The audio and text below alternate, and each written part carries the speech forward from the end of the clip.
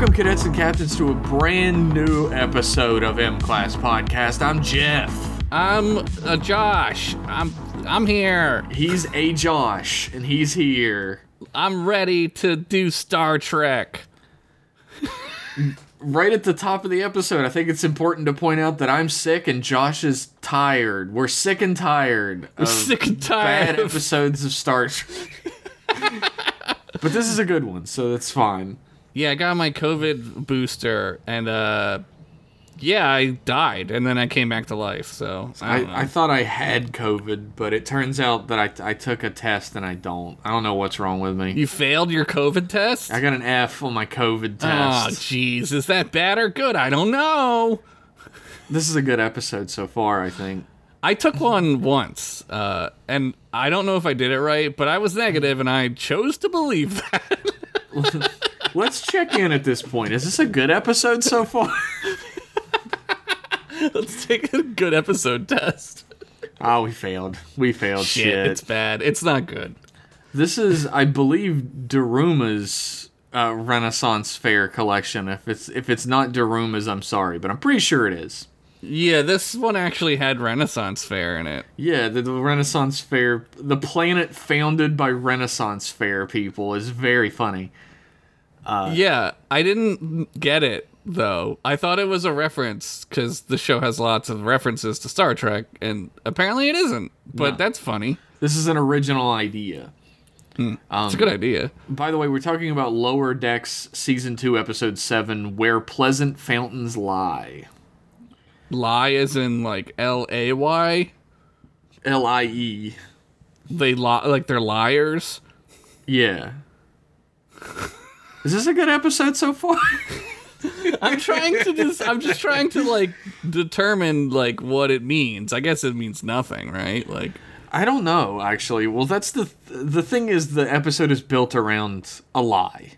Like the Billups part of the episode is built around a lie. So and so is the Mariner part. True. Cuz she lies to Ransom. And then, of course, Boimler is pretending for the rest of the episode, which is a lie of omission. Yeah, that's true. But it's for a good cause. Yeah. It's a pleasant little white lie. A pleasant fountains lie. I love this episode. I forgot about it. So I love watching these because I haven't gone back and rewatched them again. So it's very new in my brain. And I enjoyed the Lower Decks a lot. I can agree with that. I actually still haven't sat down and watched Lower Decks past season 1. Oh my god! I think it'll... Shit, I'm sorry, everyone. I think it'll be more fun if I watch the episodes fresh in collections, but I'm probably going to give in and just watch all of it fairly soon, so it doesn't matter. Well, the new ones are good, too. Season 3 is popping up every, Wednesday? Thursday? I think it's Thursday. Yeah, it's Thursday because Harley Quinn comes out on Thursday, and I gotta watch 2 cartoons. You gotta.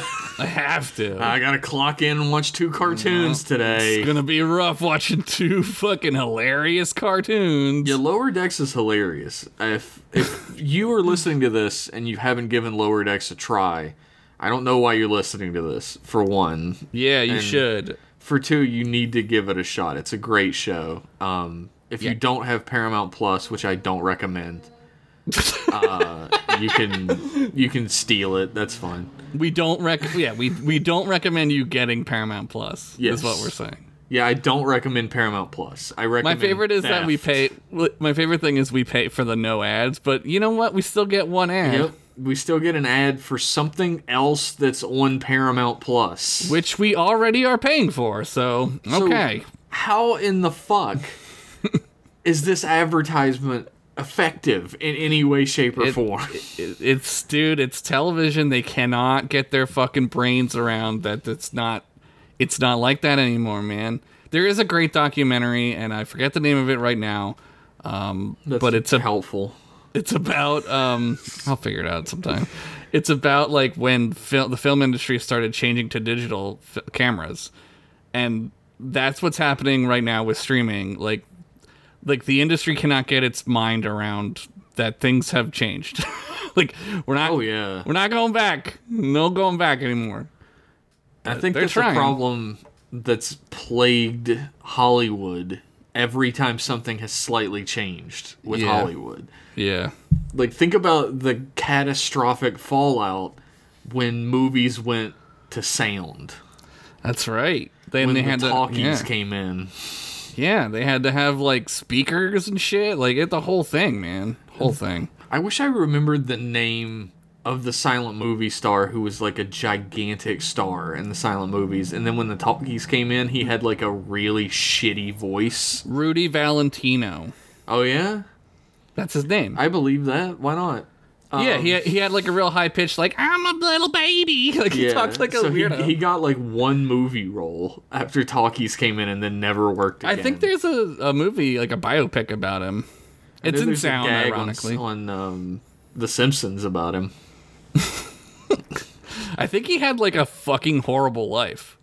Well, the thing is, if you go back and read about any of the silent movie stars, they all had some sort of absolutely excruciatingly terrible life. Well, they did live in the time of, like, no toilets, basically, so... Yeah. I mean, like, toilets were new. That was cool. I guess the people who got off easiest are, like, Charlie Chaplin was just... he probably got off the easiest because he was the biggest star. Yeah, he made it through the gauntlet, right? Yeah. I guess this isn't what this podcast is about. Anyway, all filler, no killer. It's our M-Class guarantee. This episode was written by Garrick Bernard, who... Garrick wrote this? Yeah, Garrick from Deep Space Nine wrote this. He's fucking great. Garrick Bernard, who got his start as an actor on the TV series Single Drunk Female. Then, is that like a single female lawyer from Futurama? Single female lawyer having lots of sex.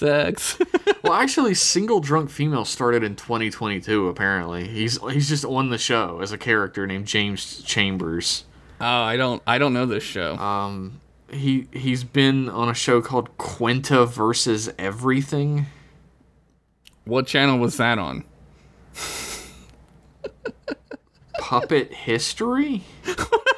Wait, are you just saying things now? Are you just like putting words together? Pure Moods? No. Wait. But he is he seems to be like a writer in the what the fuck is his name? The Community and you got it. Rick and Morty guy, the Rick and Morty guy. Oh, Justin Roiland. Yeah, he seems to be like a Justin Roiland staff writer who. Oh, okay, well, that makes sense. Who moves back and forth between Solar Opposites and Star Trek Lower Decks. What's Solar Opposites? It's a Hulu series about aliens who crash land on Earth. It's the same style, yes. Yeah, I got you. And this episode was written by directed by Jason Zurich, who got his start as a storyboard artist on DuckTales. The new one. The new one, yeah. Starring Ben Shapiro? No. Ben Schwartz. Ben Schwartz. Actually, I think it looks like he got his start as a storyboard artist on the Venture Brothers. That makes sense. That makes a lot of sense. He got his start as a director on the new DuckTales series. Okay. Venture Brothers is amazing. Yes, it is. It's so good. Wild that there's so many like year long breaks between the series. I know. It's done now, right? It's over. Yeah, the Venture Brothers started in 2012. God, it feels No, it was before that. I think you're right. Actually. It was like 2005 is when it started. That's nuts. 2003. It was three. That's wild. Because I remember it started when I was in high school. Yeah. 2003. Jesus fuck. It's so good though, man. It is great. It started in 2003, ended last year. So Damn. It's and a it run. has 6 seasons, 7 seasons. It has like a grand total of like 50 some episodes, maybe 60 some. Yeah. Anyway, we're not talking about that. We're talking about Lower Decks. I like to give a little props at the beginning of every episode to the writer and director. Yeah, we're contractually obligated to do that. By Paramount, ever since that T-shirt debacle, they control the show now. They somehow, like, movie swindled us out of the show, so we're working off our debt now. Working our debt in the pain mines of M-Class Podcast. Watching 2 cartoons every Thursday. It's horrible. Okay. So, we start out this episode on a planet where Captain Freeman and Commander Ransom have defeated an evil supercomputer named Agamus. Cool name. Which has caused 2 sides of a society to fight a war that lasted a century. There's some really funny lines when he's like, "Oh, how embarrassing." He's like, well, usually it's people with some sort of spiritual or religious leader. At least it wasn't that. And it shows a flag behind him. Yeah. With, like, religious imagery and Agamus on it. And he's like, yeah, of course, not that. Agamus is like, yeah, like, it has, like, sunbeams coming off of him. He's like, oh, yeah, yeah. At least it wasn't that. But they're gonna give the Agamus to the Daystrom Institute roboticists to do whatever they want with, which sounds like foreboding, but then at the end of the episode, they just kind of slide him into a wall. Dude, that shit is great. It's very Indiana Jones, right? It is. It also is like a great joke about how often a rogue supercomputer does shit in Star Trek. Yeah. Yep. Interesting fact I did not pick up on in the episode, Agamus is voiced by Jeffrey Combs. I noticed it right away. I was like, Jeffrey Combs, I love you. I do love that guy, but I didn't notice. I watched this very late at night. Agamus is funny. Agamus is hilarious. He's actually like a great character. I wish he would come back. He's like, Commander Ransom, you're so big and strong. I bet you could throw me into that nearby control console with a network port. And Ransom's like, that one over there, that'd be no problem. Wait a minute. He's like, and then he puts him down and he's like, you're smarter than I thought you were. He's like, I underestimated your intelligence. It's crazy that you're only the commander and not the captain. And he shuts the thing. Yup. Ransom's, I love anyone hungry? And one of the aliens like, I could eat. I love how this is like a new dawning of their civilization, and they're just like, that's over now. I could eat.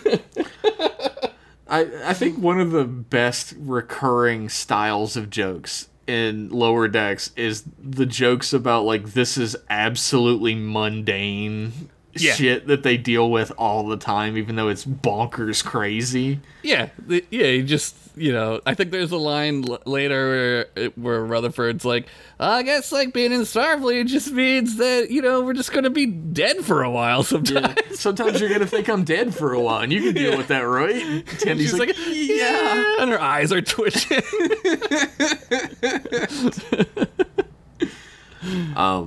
There's a great joke where Captain Freeman is like, has a horribly upset stomach because she ate alien street food. Yeah. Why do I keep giving it a chance? I figured you'd like that a lot. You'd be like, hell yeah. I also have stomach problems. We all have that one thing we keep giving a chance, right? Yeah. Maybe this time it'll be different. Maybe if I eat cheese this time, it'll be fine. Yep. They get a hail from a starship, the Monaveen. Yeah. And we meet Paulana, Queen of the Hysperians. Which is a great name. It's very like Conan the Barbarian. It's Hyperboreans. Yep. And Freeman's like, what can we do for you, your majesty? Oh, we're having engine trouble with our dragon engine. We need your help of your chief engineer.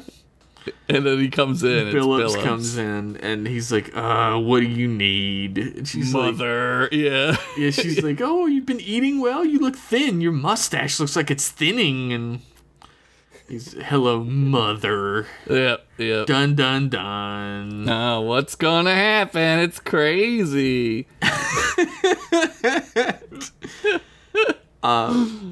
If anybody here is a fan of How Did This Get Made, the podcast, I'm a huge fan of it.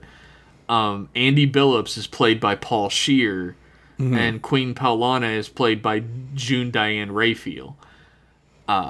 Two of the hosts. We could have got the hat trick if we just could have got Jason Mantzoukas in this episode somewhere.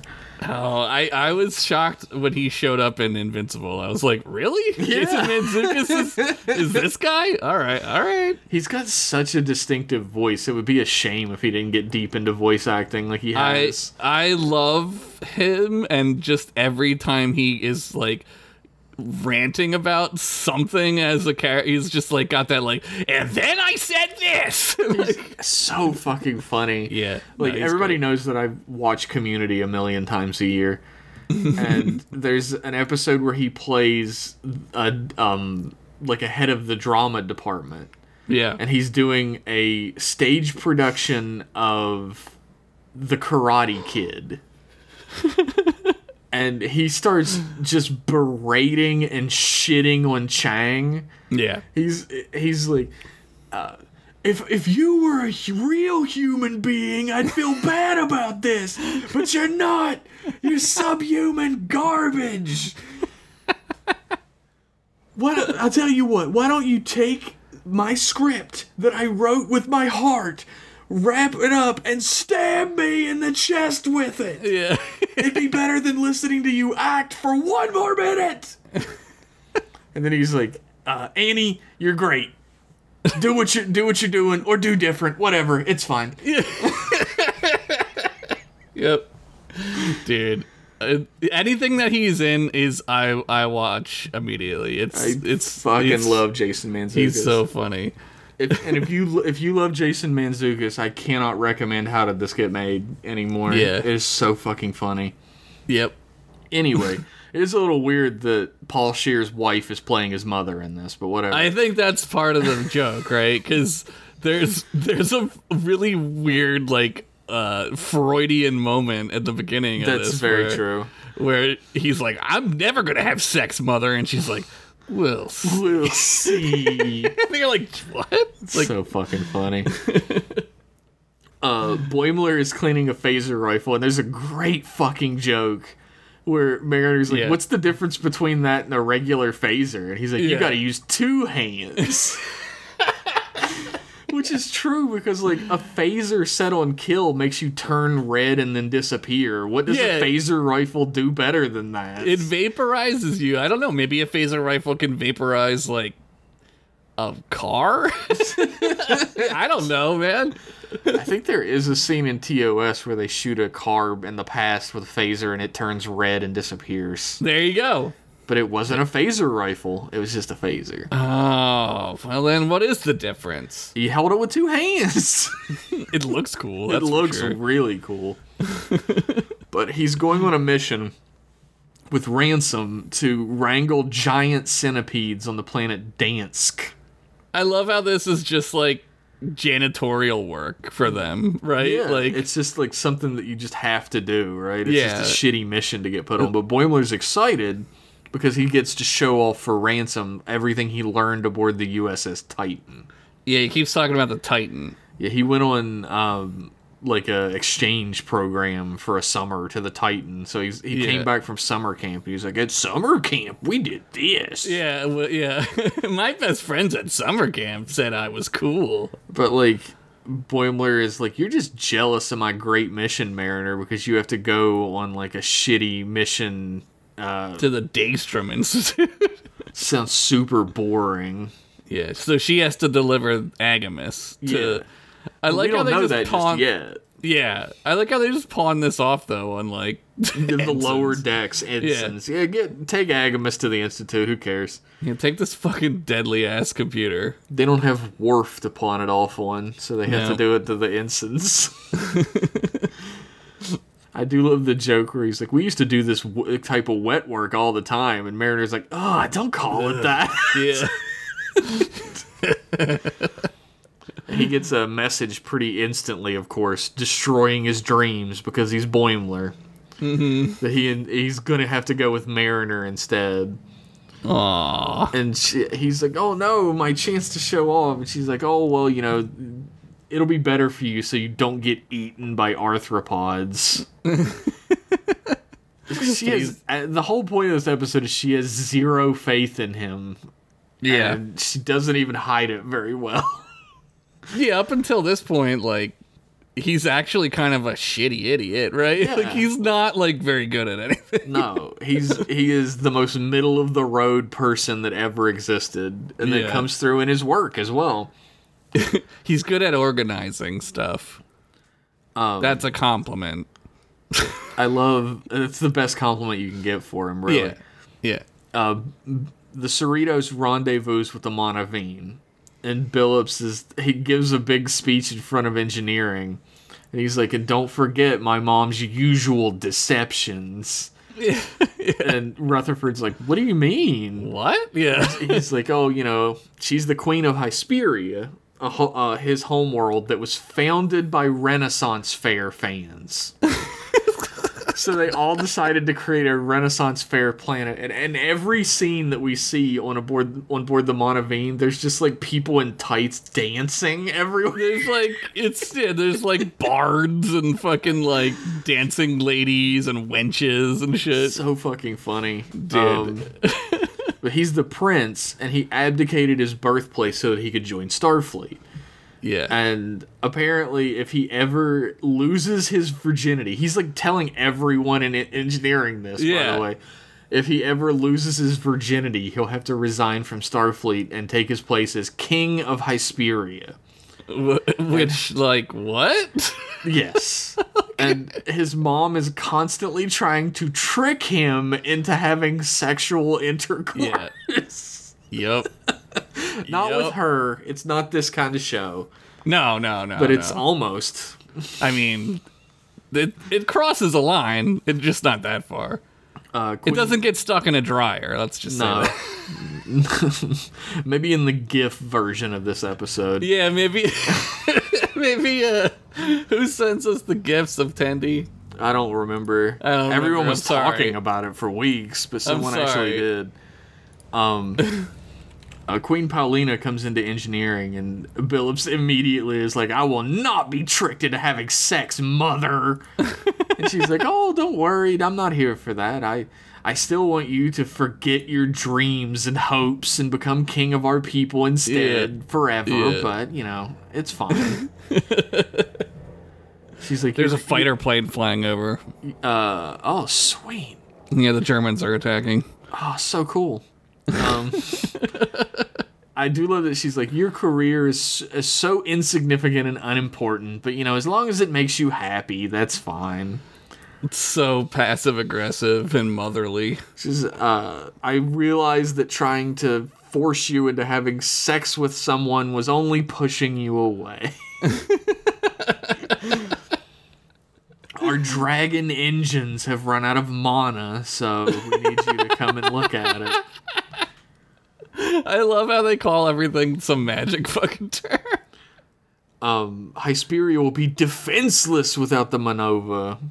Or the shit. The Monaveen. Manaveen, yeah.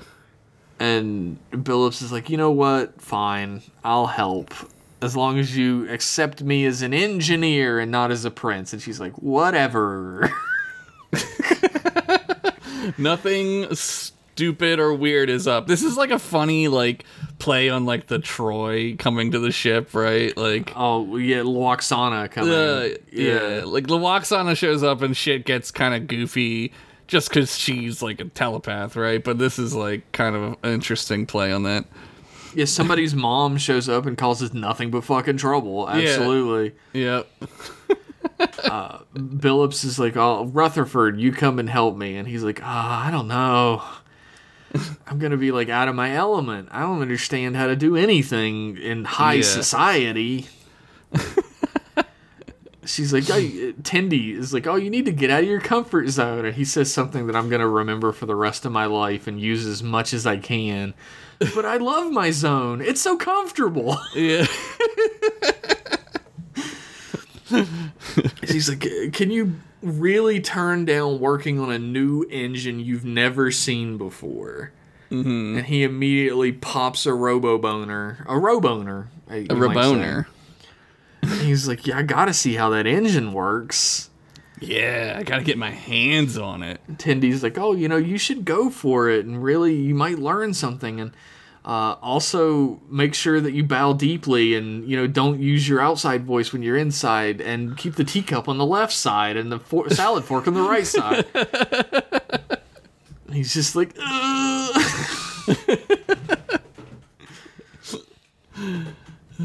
I want to go to fucking Renaissance Fair Planet, dude. Dude, yesterday I saw a post, and I missed it by so far. It was in Massachusetts anyway, so it would have been a drive. But these people put on a Renaissance Fair type day that was I forget which family it was, but it was a halfling family reunion, like a Hobbit day. Oh, that's cool. And everybody went dressed as hobbits, and the conceit of the day is that you were all a family going to a Hobbit family reunion. Ah, that's fun. So they played Hobbit games and had giant meals and played music and Did they shoot off a giant dragon firework? They did do fireworks. I don't know if they had the dragon one or not. Did Gandalf do it? Gandalf was not there. What do you mean Gandalf was not there? He was too busy. He left for 40 chapters. He would be back later. Don't worry. Gandalf, quit leaving the story at the fucking height of it. He left for 40 chapters so he could show up and cause a big beam of light and then tell everybody to run. Cool. Run! Fly, you fools! Dude, I want to do that. I want to do that so bad. Let's fuck this podcast. Let's go do that. It was a couple weekends ago. We missed it. I have to keep track of it. Maybe that's something that we can do next year because they're doing it every year. I think. I want swords. Hobbits don't have swords. I want mead. Well, they'll definitely have that. What else do they have? Pipe Pigs weed. and pipe weed. Long bottom leaf. The halfling's leaf has what did he say? Has slowed your mind. Yeah. Anyway, so Mariner and Boimler are going to Earth to the Daystrom Institute in the shuttlecraft Yosemite. Like the character from Warner Brothers. Yeah, like Yosemite Sam. That's who it's named after. That's yep. Mariner's like, don't worry, we'll drop off the cargo container, we'll grab some Okinawan ramen, and then the shuttlecraft fucking immediately starts spiraling out of control. Yeah. Yeah, they hit some space green. They hit that gravimetric sheer green. And autopilot's down. They try and use manual controls. They don't work. All that Star Trek standard shit. Sorry, I have hiccups. It's not good for a podcast. Why did you drink a bottle of vodka? I don't ask you fucking personal questions on the podcast. What do you... They land on a desert planet, and the Yosemite is obliterated on the planet's surface. It's wild that Boimler and Mariner get away with the injuries they do. Mariner has a broken arm. I think the inertial dampeners make a crash landing totally survivable. Well, that was always no chance it wouldn't otherwise. You would die instantly. Yeah. I mean, they're going Mach 3, yes. Right? That's you'll explode if you hit the ground at Mach 3. And it looks like they did for the most part. Yeah. The ship is fucking obliterated. But Yeah, Mariner has a fractured arm and a dislocated shoulder. She pops it back into place, and Boimler's like, ugh. Yeah. She's like, it's just a fracture. There is a great moment. Oh no, they do the they can't do a distress call, and they're out of communications range anyway. Yeah. They do this great joke where Mariner's like, oh, the replicator still works. Yeah. Iced tea, and it's like black licorice, warm. And she's like, the most unnutritious thing that tastes the most like poison. It's like, which is true. Like the best description of black licorice I've ever heard. Absolutely disgusting. Dude, black licorice. Oh, God. But the crash landing has opened the crate, and we find out Agamus is inside of it. Yeah, yeah. And he's like, help me out. I can help you. And they're like, we're not allowed to talk to you. Yeah. Yeah, we're not supposed to talk to you. He's like, I could contact help for you. Just plug me into the communications relay. And he has these little tiny little tendrils that he's like always trying to grab onto stuff. Vroom vroom. Yeah, we're a family. I know. I really shouldn't point out when there's noise in your background. That's asking for trouble. I could move to another room, but that requires like doing Fuck stuff. that. And I'm not gonna do that. Sorry. Also, it's very sunny in here. Oh, beautiful. Yeah. Sometimes I do like to look at the sun. I don't like to be in it, but no. Wait. Am I the Boimler of the show? Oh, no. Ah, shit. I think between the two of us, our listeners understand who's the Boimler and who's the Mariner of the show. Wah, wah. Speaking of that, I'm going to have some room temperature water, and we'll be right back after these messages. After these messages, we'll be right back. Imagine a world where time drifts slowly. A world where music carries you away. Experience Pure Moods, the perfect soundtrack for your way of life. Direct from Europe, this multi-platinum collection has won the hearts of millions. Set adrift with the timeless pleasures of Tubular Bells. Or take a trip into the unknown with the X-Files theme. No other collection gives you the feeling of Pure Moods. To order Pure Moods, call the number on your screen or send check or money order for the amount shown, plus shipping and handling. Rush delivery available. Call now. Back to the show.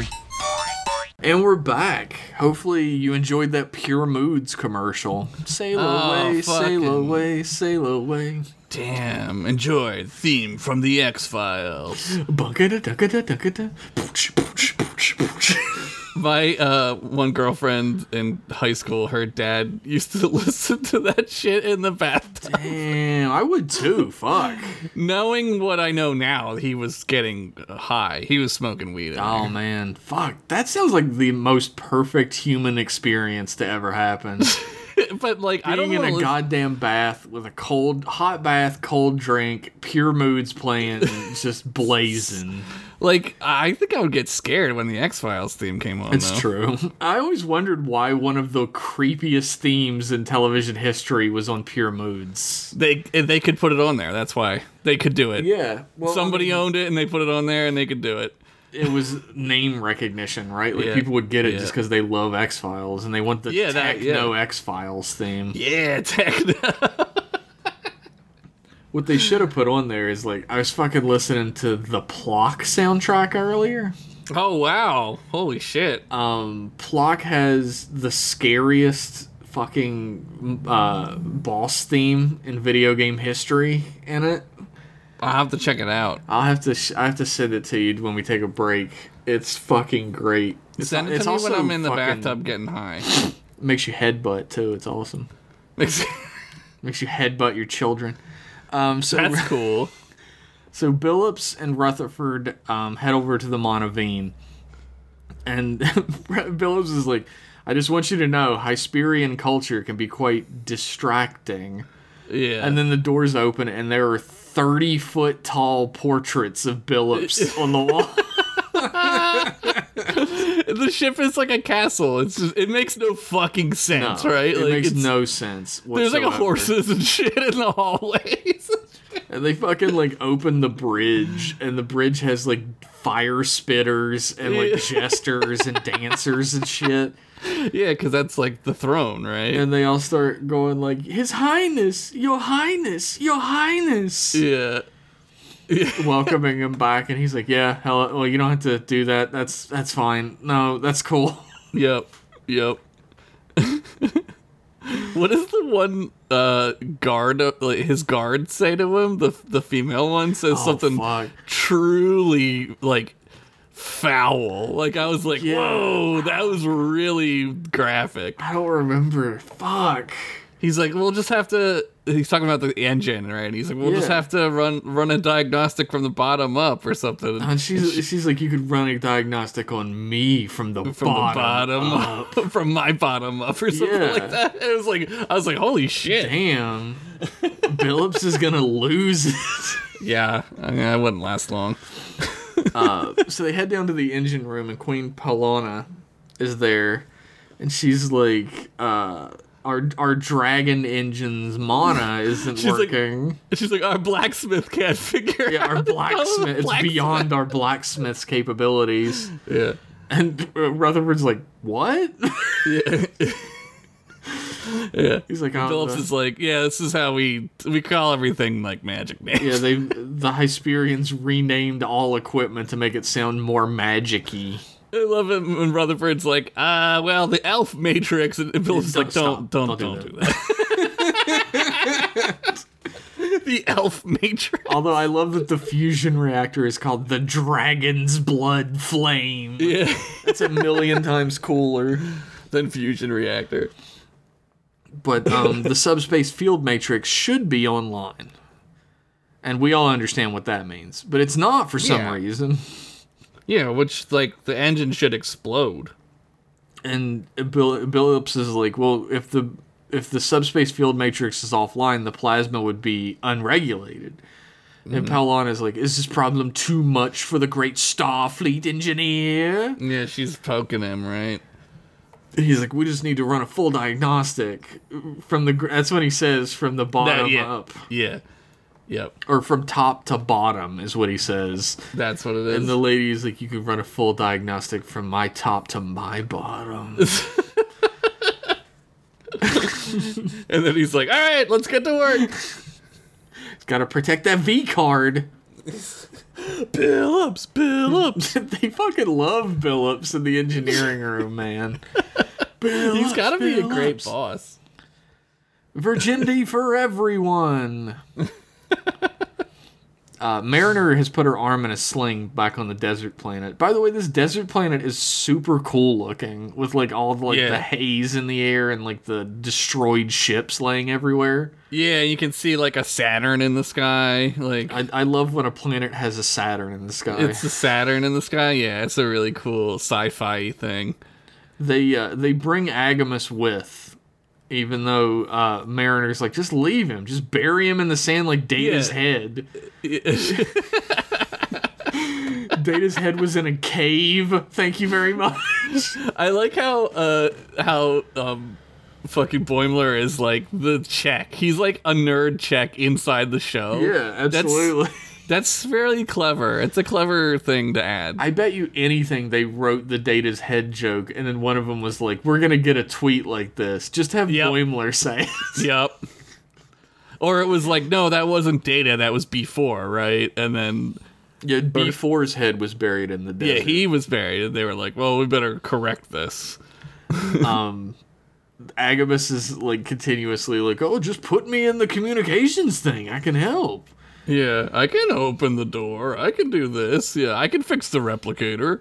He's like, oh, your skin is so pockmarked and dark, and you look so sick. And Boimler's like, really? Mariner's like, God damn it, Boimler. Stop listening to him. Yeah. Stop listening to the evil supercomputer. They tend to talk a lot. None of it they say is going to help you. Yeah. Agamas is like, just connect me to an engineering conduit, and I'll make you a sonic shower. Yeah, wouldn't that feel good? But then fucking Sailot shows up. Oh, like an evil Sailot. Yeah. Like the anti-Sailot shows up. It doesn't look or act like Scooby-Doo at all, so you know it's an evil Sailot. Ruh-roh. Ruh-roh, Spock. But they like freeze in place, but Agamas is like continuously like, look, I can help you with this beast if you put me into the weapon system. Yeah, he's constantly, yep. So the monster like runs at him. They phaser fire, doesn't do shit. So they run back into the shuttlecraft. And I love, in any other show, the monster would be like beating down the door the whole time. Yeah. Even though it doesn't make any sense. In this show, they were smart enough to be like, well, it would eat the rations first. Yeah, it goes after the food, and it's just going to town on the food, just going ham on the rations. It's eating all of our rations. And then they gotta use the replicator again. Oh, it's like, what is this? It says black licorice. Black. Dude, oh my god. Can you imagine, like, being hot and just eating a black licorice? I could not imagine eating a black licorice. At all. I would rather starve to death, personally. Yeah, me too. They're trying to keep the creature outside of the shuttlecraft door, and Agamas takes his chance, right? He, like, connects his weird little tendrils to a pad sitting on the ground. Yeah, and starts yeah. data transferring. And it's Mariner's, like, personal pad. Yeah, a Mariner, like, grabs, like, smacks it away, smacks the wires, like, stop! And he's like, I'm just stretching. She's like, if you don't cause any trouble, if you cause any more trouble, I'm gonna destroy you. I'm gonna shut you down. There are no Federation laws that stop me from kicking you to death. But he completes the transfer, which comes up a little bit later, actually. Yeah. Yeah, Mariner's like, water, please, and it's like, black licorice, black. And she just, like, throws it. Boimler's like, we need to find water soon. There's life on this planet, so there has to be water present. Sure. And Agamas is like, I'll guard the computer while you're away. It's getting to the point where it's just so insane. And Jeffrey Combs is just, like, being Jeffrey Combs, right? He's just going full bore into the role, and it's, like, so silly, like, every time he mentions it. I love that Boimler makes, like a baby, like, the thing that, like, people carry babies on their back with for Baby Bjorn or whatever he makes they're called. Bjorn for Agamas and carries. And Mariner's like, what the hell are you doing? Like, and he's like, oh, come on. But he has a plan, right? Yes. We don't know yet, but yeah. But she's like, let's just leave it. And that's when the Data's head thing comes up. But Boimler's like, we're Starfleet officers. We have a duty to respect all sentient life. And she's like, fucking Starfleet regulations. Stupid Starfleet morals. They find a tree in the desert. Mm-hmm. And scans say that the fruit from it is edible. So they go to town on the fruit. Yeah, Boimler tries to climb the tree because Mariner has a broken arm. And he's like, because I was rock climbing on the Titan. She's like, if you say one more thing about being on the Titan... Yeah. He's like, you're just jealous that my summer away on the Titan gave me more skills. I'm closing the gap between us. Uh-huh. And then Boimler instantly falls out of the tree. Eats it. Ugh. And he kicks it, the fruit falls, and there's a dark liquid inside. They drink it. They're drinking it, and they spit it out. And Mariner's like, I can't believe that the only drinkable thing on this planet tastes exactly like black licorice. Oh my god! Can you? They're drinking it in such a fucking funny way where they're like, they're like gagging it down. Yeah. Oh my god. Again, I would just die. It would taste like the green NyQuil. Oh no, no thanks. Agamus is like, take me back to the ship. I'll fix your replicator for you. Yep. How about some tea? You could have a cheeseburger, blueberry muffins, or, and they're like, shut up, don't say it, guacamole. And then they do bury him in the sand. It cuts to them shoveling dirt onto him. It feels worse to recap this show because I'm just saying the jokes from the show. No, but it's funny though. Like, I don't know. It's such a fucking funny show. Yeah. I don't know how they did it, man. I don't know how they like made this show Star Trek and silly. I don't know. It's unbelievably obvious that this is meant to be a parody of Star Trek. Yeah, they're not trying to pretend like they're not a parody in any way, shape, or form. Right. But then they always do, like how Rick and Morty will do. They'll switch the tone, right? And absolutely. It'll turn into like a heartfelt moment. Rick and Morty, it's more like a depressing moment, but in this show, it's like more like an uplifting moment. And everybody who works on the show really loves Star Trek, and you can tell. Yeah, they're like parodying from a place of pure love. Yeah, you can make fun of the things you like. I love that crabs carry Agamus on. One of them like hisses at Boimler. It's like, what the fuck?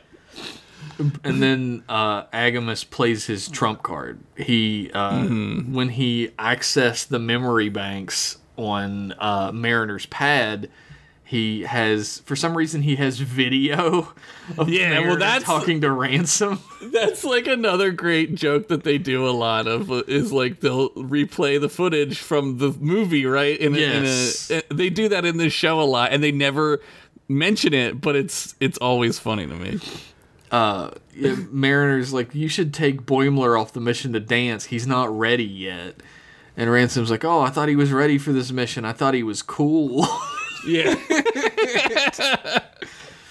Boimler runs up and starts like berating Mariner, like straight up, like, you got me pulled from the mission. You don't think I'm ready. And Mariner tries to like lie for a second. Yeah. Because she's like, what, did Agamus tell you that? He's trying to get us to fight, you idiot. Yeah. And then they do fight, even though she has a broken arm. They like fist fight. Yeah. It's crazy.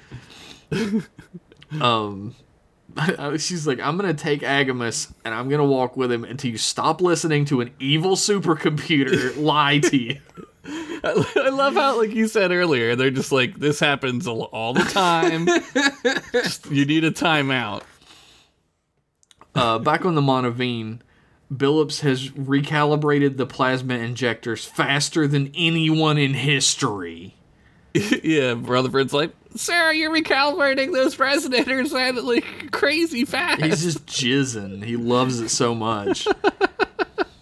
He's like, the faulty resonators are degrading from the resonance. From resonance. They do so many like gobbledygook, like technobabble jokes. It's so funny. Yeah. Billups is like, but it didn't come up on the initial scan. That's strange. Mm-hmm. Queen Pallana is like, the Royal Navy is saved. Hip hip hooray! And then there's like a fucking loot guy. She's like, I'm impressed. I'm not proud, because I'll only be proud when you take your place on the Hysperian throne, but I appreciate what you've done. And Billups says, like, I'm satisfied. Yeah. Captain Freeman's like, Billups to the ready room. He's like, you finish this up, Rutherford, and I'll be right back. And I love that he shows up and he's like, you wanted to see me, Captain? And she's like, yeah, I only called you so that you could have an out to get away from your mom. Yeah, she's smart, man. She's like, oh, it's Billups like, it's been different this time. I think she's on the way to actually respecting me. Mm-hmm. Captain Freeman's like, oh, well, you know, I understand her position as a mother, and she only wants what's best for you. Yeah. Which is, sure, some bullshit parent shit. That's some shit parents say, and when they get indoctrinated into the parent cult. They want you to do what they want you to do, but it's best for you for some reason. What's best for you, yeah. And then the Monovine fucking explodes. A giant hole explodes in the side of it instantly. Yep. They rush back to the Monovine, Captain Freeman and Billups, and the crew are all like running around screaming. Yeah. Like the bard's like hair's on fire and shit. Billups is like, the readings were nominal. What happened? I can't figure it out. Mm-hmm. One of the guards walks up and kneels in front of him holding like a sash. And he's like, long live the queen. The queen is dead. Now Billups is the king. Billups is the king. He hasn't even fucked yet, and he's the king. Yeah, not yet. We get a little scene in the sickbay where Dr. Utana is like, Tendi, I'm sorry to tell you this, but there was an accident on the Monovine. Mm-hmm. Tendi's like, well, we can prepare for triage. And Tana hands her a pad, and she's like, Rutherford's been killed. He's dead, yeah. And he's dead, Tendi. And Tendi starts crying. It's sad. Yeah. And she's like, scarred for life after this, I gotta imagine. Mm-hmm. Mariner and Boimler have finally met daylight on this desert planet, and they start to find they're like searching ships to find if they can find anything that works or anything that's intact. Yeah. And I think Agamis is like, oh, this one's engines work or something. Yeah. And Mariner's like, oh, the outer hatch is sealed shut. We'll just leave. And Agamis is like, well, I can open it. Yeah. And Mariner's like, oh, let's just go to another ship. I love how there's like a way out, but there's like, nah, there's gotta be another one. Boimler's like, well, Agamis can get us into the ship. What's the problem? Yeah. And they start arguing. Mm-hmm. And this is when they start fighting, actually. Oh, this is when they get into the fist fight because like Boimler is listening to Agamis and Mariner's like getting fucking pissed off about it. Yeah. Like, you're too naive. I can't believe you're listening to this guy. Yeah, she's kind of like, well, that's why you're not ready for the arthropod mission because you're listening to this dumb computer, right? Like, Boimler pulls out a phaser. And Mariner's like, you don't have the guts to, and then he shoots her. He fucking stuns her. And she passes out. And Agamis is like, oh, you had no choice but to do that, my boy. Yeah. Let's get in the ship. He's the devil. And Agamis opens the door and they walk in, and you're like, as a viewer, you're like, Boimler, you fucking moron. Yeah. I can't believe this. Yeah, you're like, of course Boimler is doing this, right? Captain Freeman's going over the casualty list, and Billups walks in with the two Hysperian guards that with his mom, which are apparently the fuck guards, we learn. They're just sex concubines, like they're not even guards. And Billups is like, I gotta resign from Starfleet, and they just start putting shit on top of his costume, like king shit. Yep. And Captain Freeman's like, you don't have to do this. And he's like, the throne is vacant and the Hysperians need a king. Yeah, what will they ever do? I must perform the royal copulation. He walks out of the room, he's like, will it hurt? I love that Freeman wishes him luck. Will this hurt? Tendi sort of refuses to believe that Rutherford's dead, as like anyone would in this scenario, so she searches for him, and it turns out his cybernetic implant is still working. Yeah, and there's a really sad line when she's like, oh, part of you is still alive. I must get to it, and like runs off. Tendi's going fucking through it at this point. Yeah. No GIF fun is gonna make this any different for her. Back on the desert planet, Mariner wakes up and she's like, "Oh my god, he's fucked us." Yeah, we're done. Boimler has taken Agamas to the bridge, and he's like, "Are you sure this ship can fly?" And he's like, "Yeah, just put me into the ship's computer Navigation computer. Yeah. the navigation controls." Yeah. And he's like, "Oh, it's locked behind a panel. We'll need an auxiliary power source." Agamas is like, "Just use my battery. Hurry!" Yeah. Yeah. And he connects into the console. The power comes on, and Agamas starts laughing immediately. I love how when he's doing his fucking like villain monologue, he's like on a pile of skulls. It's so fucking cool. Back on the Monaveen, Tendi is like, "I can't believe I sent Rutherford to his death." Mm-hmm.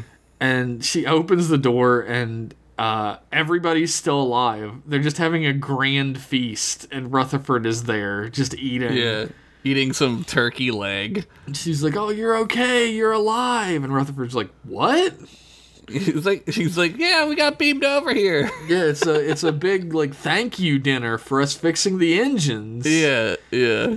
And Queen Pallana is like, "A toast for my son, the king, who's right now losing his virginity." Yeah. Rutherford's like, "Billups doesn't want to be the king, and he'll never be. He's the engineer instead." Yeah, Phillips loves his virginity. And Pallana's like, "I don't care. He shouldn't be wasting his time on the Cerritos." Mm-hmm. There's a great moment where Rutherford tries to contact Billups, but a lute player is like jamming his signal. Yeah. It's fucking stupid. And Rutherford's like, "I gotta save his virginity," and runs off. And Pallana's like, You're already too late. My guards have been trained from birth to skip foreplay." It is like such a fucked up. It is so fucked up. It's a fucked up sentence, man. Rutherford runs into Billups' quarters. Billups and like the two guards are sitting bored on the bed. They're just Billups is in the bathroom like, come on, you're the king, you're the king.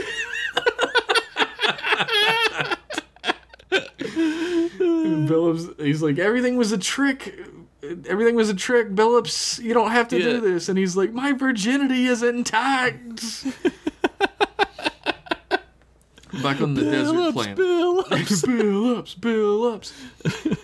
Boimler connects Agamas to the ship. Mariner runs in and she's like, "What have you done?" Yeah, you fucked up. And this is when he starts doing his evil speech. "With the materials of this ship, I'll be able to produce a fleet of murder drones." Yeah, he has like horns come out of him and like it's like fucking skulls, explosions in the background. Yep. "You were a fool to trust me, Boimler." Boimler's like, "Actually, I've been having you transmit a distress signal this entire time. Yeah. You just got boimed." Got boimed. He's like, all you control is the dimmer switch. Mariner's like, "Wow, I really thought you were siding with him, but you tricked him." Boimler's like, "Well, I had to make it seem like I was on his side." Yeah, he needed to gain his trust so he could get his power supply, right? And they fist bump, and Agamas is like, "I'll blind the both of you," and just starts flicking the lights on her. The light on off. It's awesome. The engineers get to have cake in engineering because Billups still got his V card. And Queen Pallana comes in, and he's like, "How could you fake your own death?" It's fucked up, man. She's like, thought it would work. Yep. He's like, "I love my life in Starfleet, and I don't want to live on Hesperia, even if it means I'll be a virgin for the rest of my life." That's what she's like, we'll see, son. Oh my god. And she leaves, and everybody goes, Billups. Oh my god. He's a Billups' virginity. Billups kept his virginity, man. Tendi's like, "I'm sorry I pushed you to work on the Monaveen." And Rutherford was like, "Nah, it was a great time. I should definitely put myself in danger more." Yeah. And she's like, "Well, I guess there's just gonna be some times where I think you're dead, huh?" And he's like, "I guess so." And she just starts twitching. Dude, it's fucked up, man. Mariner and Boimler get rescued, and along with Agamas. And Agamas is like, look, you've shown me that true friendship and understanding is better than manipulation. There, I've deleted all my manipulative subroutines. Yeah. And I'm ready to be good for a change. And it instantly cuts to him being slid in the wall at the Eastern Institute. I love how he's like, drop me off at Starfleet Academy. I'm ready to sign up. I'll be the new 7 of 9, Agamas of 1. Yeah. And they slide him into the hole in the wall. And he's like, I'll destroy you all. I'll conquer the lab, take over the Federation, and kill all humans. Mm-hmm. And then all the other computers start activating, be like, no, I'll kill all humans. The one is like, that was your speech. That was pathetic. It's so good, dude. Fuck, man, this show is so fucking funny. It's so silly, but it's great Star Trek. Like, it really is. And like, I'm really impressed with, because like this show could be like a Family Guy type of animation, right? Where like nobody is really ever animated beyond like 1s and 2s, like standing, and like walking and shit. But, like, they put so much effort into that scene of the computer monologuing, like, skulls, explosions, fire, like, ships flying through the air.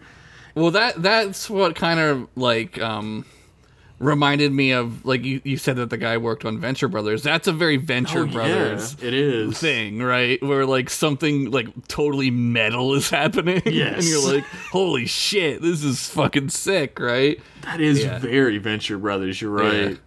Yeah. But, like... I'm getting it tattooed on my whole back. You should. Get Boimler standing there looking scared, too. I love that Boimler is also standing on a pile of skulls. He's on his own little pile of skulls. Yeah. Yep. Like, they, like, put all this extra effort into creating, like, genuinely alien-looking worlds. Like, when they crash land, they didn't need to make the backgrounds look so fucking sick, but they did. They didn't need to put a Saturn in the sky. No, they didn't need to make all those crashed ships, each one looking different than the other. Yeah, it could have just been... Yeah, it's not out of... like without love, right? Oh like, yeah, there's definitely a craft to this show that you don't see in other adult comedy animation shows. Yeah, I would love if Paramount gave you an uncensored version. Not that the beeping isn't funny or whatever, because like I think sometimes it is funnier. Sometimes beeping is funnier, depending on the scenario. Yeah, but I've gotten used to watching like Rick and Morty without the beeping, and it's just so much better. Honestly, it's just funnier that way. I don't know. It's weird because I've gone on record before saying that I don't particularly like it when Star Trek characters like say anything harder than like damn or hell. Yeah. But I'd be fine with that. This is a parody. It doesn't need to follow the same sort of standards. Yeah, I think the difference between like these characters saying fuck and like them saying it in Picard is like them saying it in Picard was like, oh my god, wasn't that fucking crazy? It was very similar to having Dick Grayson say fuck Batman in the advertisements for the Titans. This ain't your mama's Titans. Yeah. This ain't your mama's Star Trek. Dude, the Titans is like fucking DC Riverdale, dude. Yeah, like much. Dude, it's fucking. I stopped watching when Beast Boy did something completely out of character that he would never do, and I was like, I can't do this. I was like, I can't. The characters in that type of show do whatever is necessary to add drama to the show. None of them have a character or any impetus of their own. Dude, he wants to talk to Batman, and then Dick Grayson is like, okay, you have one job. When Superboy wakes up, you call Batman. And he's like, yes, finally. And then Superboy wakes up, and he looks at the phone, and he's like, nope. For no reason. Fun. Super fun to watch that shit. I'm also a big fan of them being like, okay, we're going to do the Teen Titans, and we're setting it when Dick Grayson becomes Nightwing. He goes from Robin in one season to Nightwing in the other. Yeah. We have 7,000 characters from that time period that we could use for this show, and hundreds of storylines. But people know newer comics more, so we'll just go ahead and put Superboy in it. We'll put Superboy in it, and we'll put the bird people in it? Well, Hawk and Dove were around at that time. What a strange choice, though. That's what I mean. Like, that's fine, but like, all right. And they didn't even use like the brothers, because Hawk and Dove were originally brothers, and the idea they talk about that later. Yeah, though. the idea is that Hawk is like a warmongering right-wing piece of shit, and Dove is a hippie fucking tree-hugging pussy. Yeah. Their words, not mine. Yeah. Yeah. And the idea is that they're constantly arguing and clashing over their differing ideals as superheroes. But instead, they were just like, we need a hot girl instead. Yeah, we're going to put Dove in this, and she's going to fuck somebody. Because somebody's getting fucked by this girl. That's what this show's about. Fucking teenagers fucking. Yep. It's Riverdale. It is Riverdale. Except no Cheryl, so. So worthless. Speaking of Riverdale, try and figure out how to fit that into the commercial break, because we'll be right back after these messages. I mean, I'm just going to put it in. All right. After these messages, we'll be right back. Kev found something in the woods. This is Cheryl. It's gotta be. We must return to the old ways. That's just how things roll in Riverdale. There's something in there. He claimed to be the devil. That guy is the devil. I know who you are.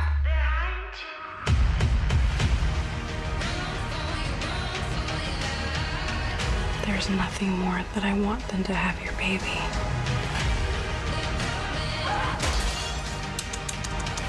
Spirit, reveal thyself. Don't hurt her. Look at what the black cat dragged in. Riverdale 5-episode event, Tuesday, November 16th. Stream free next day, only on the CW app.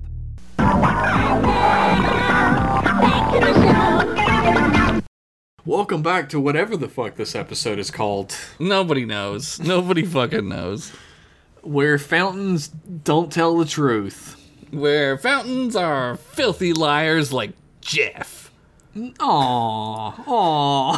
Don't play innocent on the just because we're recording. You know what you did. I didn't do anything. I made it to the boss. That's true. Actually, I don't think I made it to the boss. No, we're talking about Plock. That game fucking terrible. That's a terrible game. It's not a good game. I rented it twice, and I don't think I made it to the boss either time. I found out the boss music fucking slapped ass because it's by, shit. I wish I remember the name, but there's like a game composer from like the NES, from like the Amiga through the Super Nintendo times. And he just got all these games like Pictionary and like... we played that too. Yeah. Did you guys notice that the music doesn't fit the game whatsoever? It's like way better than the game should be. It's probably... that was a while ago. That was, I think, like, a couple years ago. He would just get these like regular ass fucking like games. Not like video games, but games based on shit that were boring as fuck. Like board games. Yeah, and he would blow the fucking speakers off the place for some reason. He would go way harder than he should in any way, shape, or form. Fucking Skrillex of games, dude. You know, I could look this up. He's like the Kelly Rowland of... Yeah, he's just as hot. Tim Follin is his name. Okay, yeah. All right. And like this dude has his own Wikipedia page, which is not something that a lot of video game composers have. Yeah, there's that one guy that we always talk about. God, I don't remember shit, man. Tommy Tallarico? Tommy Tallarico. Yeah, yes. He's the only other one I can think of besides like Japanese composers. Yeah. But I mean, like he did Solstice, Silver Surfer, Spider-Man, X-Men, Arcade's Revenge. Plock. He did a couple of good games. Silver Surfer, the unplayable video game. Yeah, the game that you literally cannot play because it's so bad. It's terrible.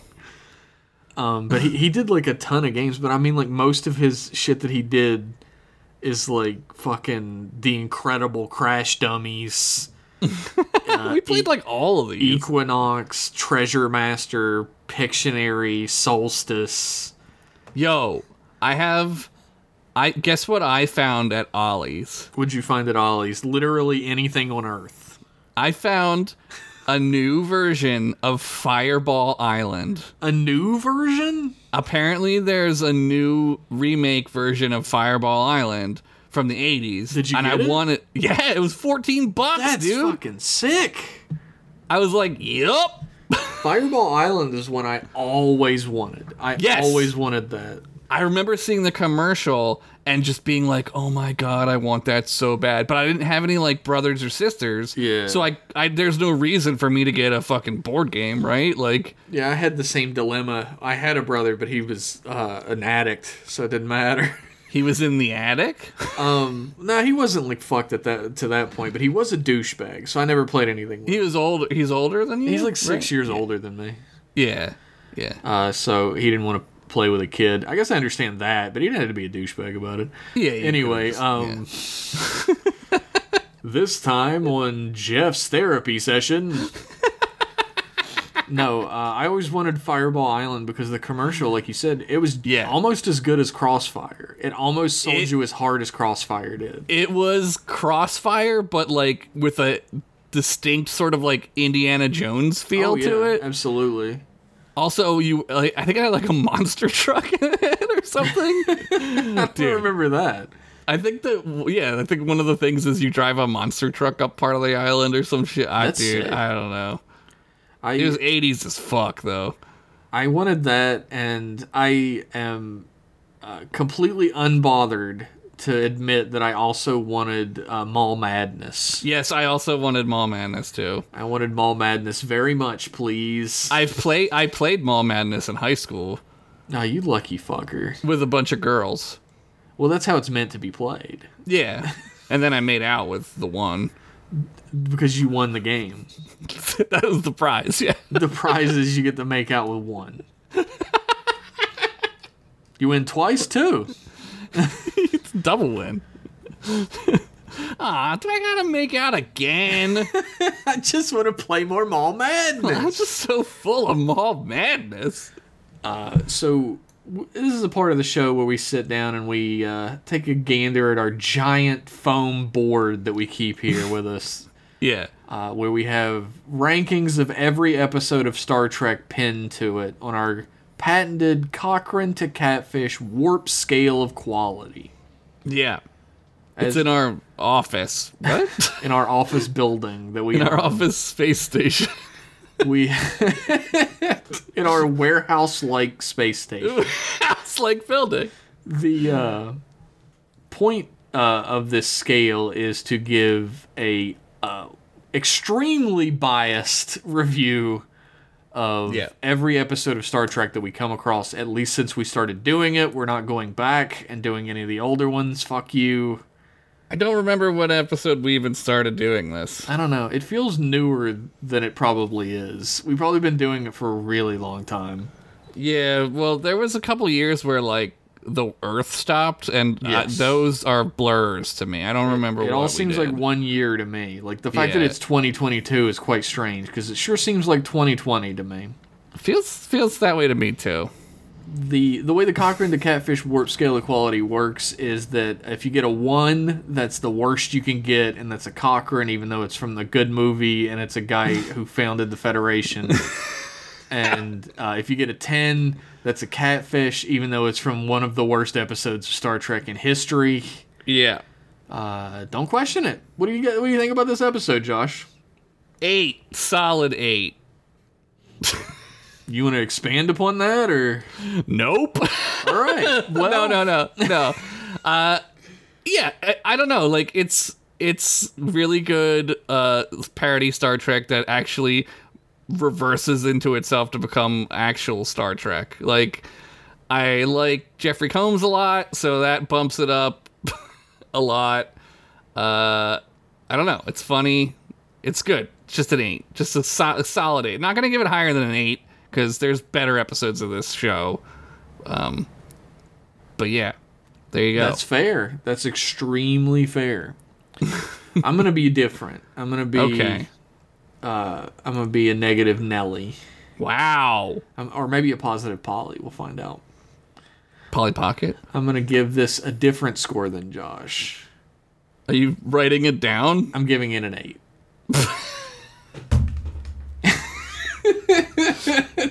I always end up giving it such a similar score, but we do have similar taste in Star Trek for sure. Yeah, we're the same person and we finish each other's dicks. I mean, that's not wrong. The fact that there are better episodes of this show is literally the only reason this is getting an 8, because it's extremely funny. Yeah. The storyline was engaging the whole time. There were character building parts of the show for sure. Yeah. Like Boimler really starts to come into his own at this point in the series, where he's really been a bumbling idiot up until this point. He gets like kind of fun and cool, like especially in the new season, the episodes so far, like he does this like thing where he's bold Boimler, and they're all like concerned about it because they're like, he's gonna get himself killed, you know? Like he's growing as a character, and that's something that I think this show also has over a lot of other adult animation. Yeah. Again, I think I've mentioned before, I've never seen Bob's Burgers, so don't come at me with that shit. I've never seen Bob's Burgers either. I don't know. Maybe the characters changed and grow. Look, I gotta watch 2 animated shows on Thursday. I'm full up. I don't have time. It's for a Bob's hectic Burgers. schedule. It's fucking rough. crazy Thursday. It's a crazy week. Gotta go on Thursday and watch 2 episodes. I'm giving it an 8 because, like I said, I really enjoyed the comedy in this episode, but it also still had this weird core of Star Trek that I don't think anything out of Lower Decks has ever kept intact while still being goofy as fuck. The getting trapped on the planet is like super like Star Trek, that's right? Star Trek like, 101 shit. Yeah, that's this Star Trek. Yeah. And like outsmarting the villain is fully Star Trek for sure. Yeah. So yeah, I'm gonna give it an 8. I don't feel bad about that at all. Why would you? Because we always give everything the same score. I don't give a fuck. People tell me that the best setup for a podcast is to have two hosts who are very, very different from one another. That's what they say. Huh? I'm not even sure that we're visually distinct enough from each other to count that. Well, we are cracker ass honkies who look the same. Yeah, like bald ass cracker honkies with beards, wearing glasses. Like, yeah, I mean, we do have fucking ripped ass abs, but true. that's just even more confusing because it's really confusing because the rest of our bodies are quite doughy and flabby. For some reason, the abs are perfectly defined.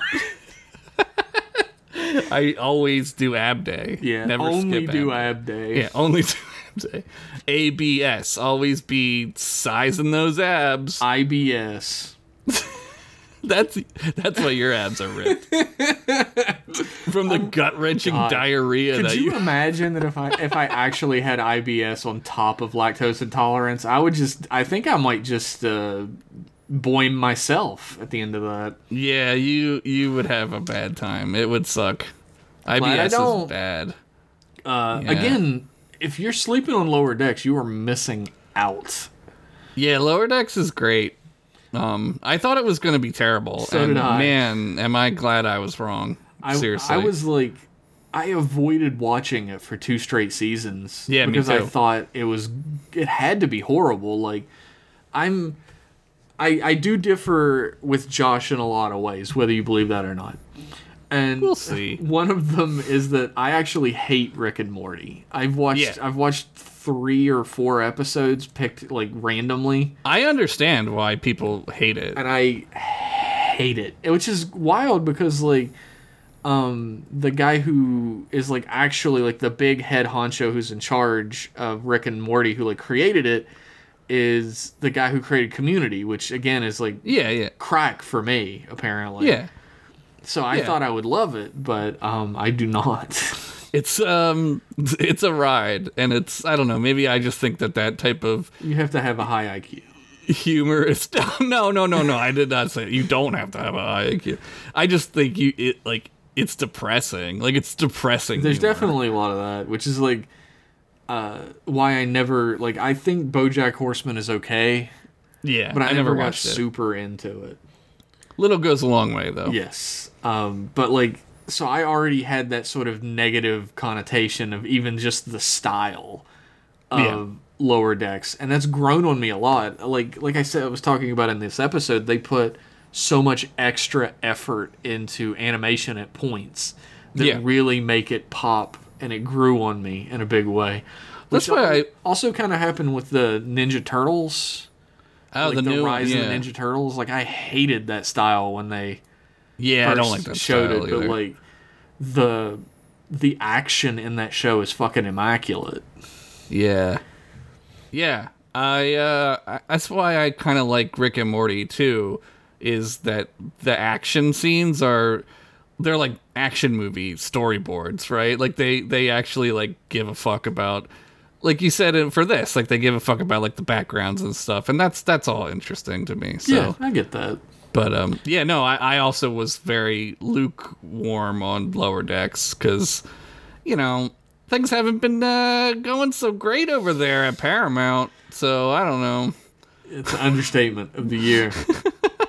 Yeah, I've been extremely pleasantly surprised by Lower Decks to the point where I really love the show now, and I was just regular pleasantly surprised with Strange New Worlds. I quite like that show a lot too. I think I might have been more surprised at Strange New Worlds. I was more surprised, but there's still there's a few things in Strange New Worlds that I really, really don't like.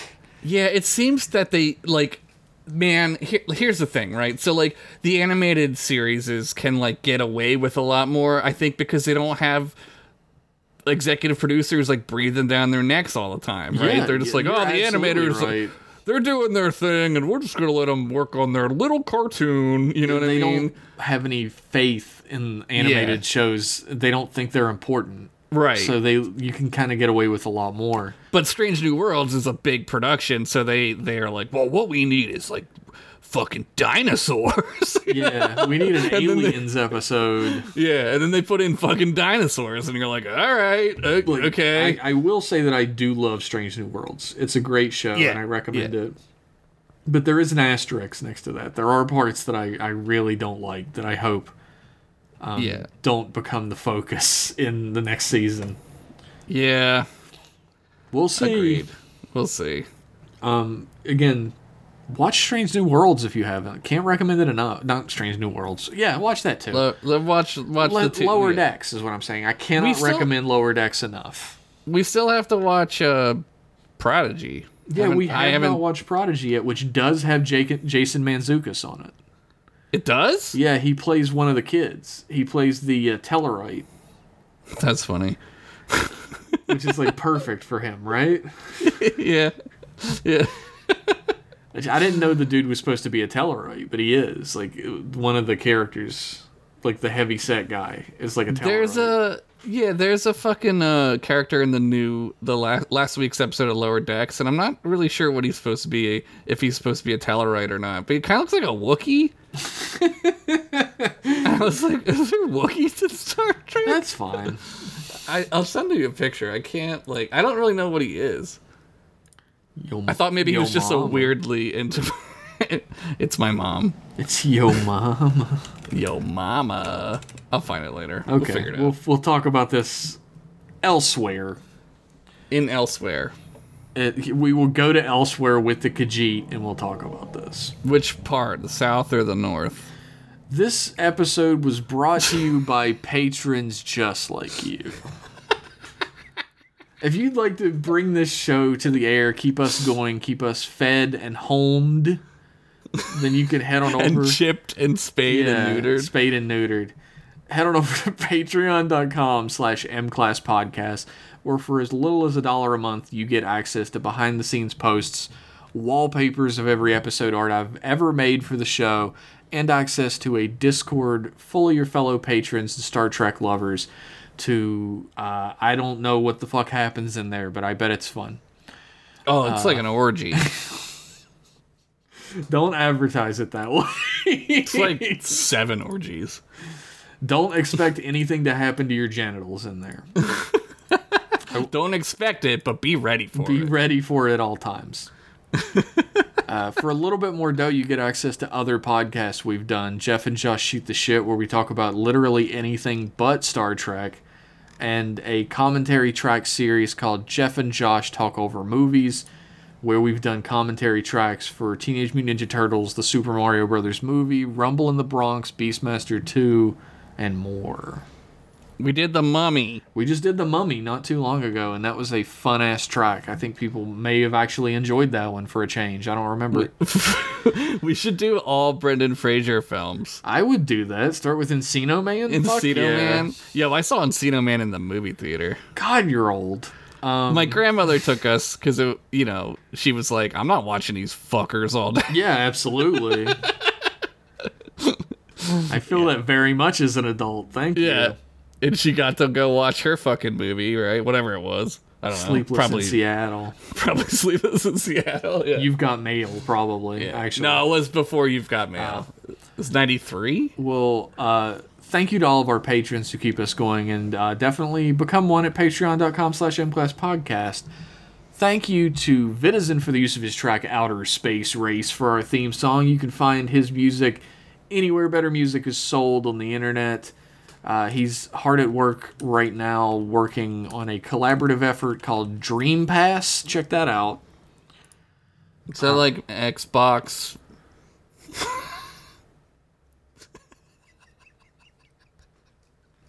I literally reset trying to figure out Game Pass. Okay. I just fucking stared at the screen and my head started tilting. I was like, wait. I could hear your brain hard drive click, click, click, click. Scratch the disc in there, man. Yeah, Jesus. Right? Yeah. Check out Dream Pass. Check out Vitizen. You can find any information about M-Class Podcast that you're looking for over at mclasspodcast.com. Follow us on Twitter at mclasspodcast and shoot us an email for our other program that we do, mclassemail@gmail.com. Yeah, if you want to help out the show in another not financial way, you could go to Apple Podcasts and rate and review us, or Spotify, or whatever. iTunes, that's the word. Yeah, iTunes is the word. That's the word. We have a new one. I'll read it. Oh, yeah, hell yeah, go for it. It's 5 stars from Sul E 42069. Nice. It's like a robot guy. Hilarious in-depth look at Star Trek and life. Ooh, and life. This show is so bubbly, cloying, and happy. Just like root beer, baby. Just like root beer. Once you listen to enough of it, you'll be sucked into a wormhole of Star Trek reviews and musings on life. The show has an active Discord community, orgy, as well, as well, where you can meet like-minded Trek boys and orgy participants and take part in watch parties, Jackbox, and game streams. That's nice. They do that there. Oh, yeah. Jackbox and game streams. Hell yeah. I love Jackbox. Jeff and Josh become old friends, even reading your emails with remarkable patience and fairness. Aw, thank you. That's incredibly sweet. And some of the emailers write professional-grade Trek stories that'll spellbind you. I cannot recommend this podcast enough. Aw, Sully. Thank you so much. Thank you, Sully. That was great. That was sweet as fuck. I have a fucking review boner now. Speaking of, we have a new one. We have a new podcast that you might want to check out. We do? Yeah. Believe it or not. I guess it's still new. Huh. We're 5 episodes into that bitch. It's entitled Bros Before Pros, and it is a prompt-based storytelling podcast with me, Josh, and our buddy Rich Masters, who you might remember from Masters Piece Theater on our email episodes. And, yeah, he's the Duke of Cornhole. The Duke of Cornhole, bitch bastards. Bitch bastards. Bitchard Bastards himself is on the show. We just shit talk this man on our podcast. He's too sweet. He's just too sweet for life. It's BROS, letter B, number 4, PROSE. Anywhere better podcasts are streamed or listened to. We each write a specific story based on prompts given to us on Twitter. And I tend to write horror stories. Josh tends to write fantasy, like a certain podcast we contractually shouldn't mention. Yeah. Set in the same location, the same world, Daranos, it's back, baby. Daranos is back. Get your shirts. There should be shirts. We should do shirts at some point. And Rich, of course, writes sci-fi stories most often, although he did write a fantasy story, or did he? Yeah. I mean, he's a wild card, man. This dude tricked us all. You need to get in on it. He fucked my brain up. He fucked our brain. With his word stick. Also, fuck you to the people who gave us 2 stars and 1 star on M-Class. Oh, what? It looks like maybe one person gave each. Oh, okay. Fuck both of you. Damn. Hard line on this one. No, but check out Bros Before Pros. It's a great podcast, and we have a great time doing it. Also, follow it on Twitter. We don't have enough followers. Get on Twitter. It's Bros Before Pros Pod. Yeah, check that shit out. We both have it in our Twitter bios. So just click the link. It'll take you right to it. Thank you to everybody who tuned in. Thank you for everyone who supports us. And we will be back in 1 week's time with more M-Class goodness. Bye-bye.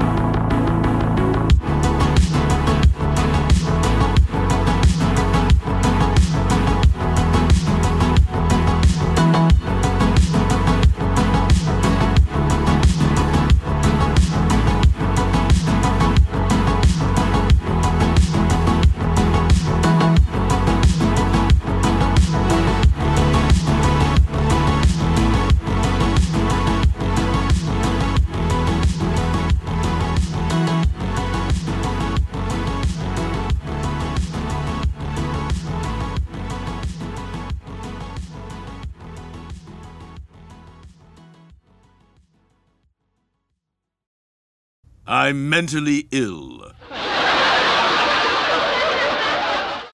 Trick with your boy.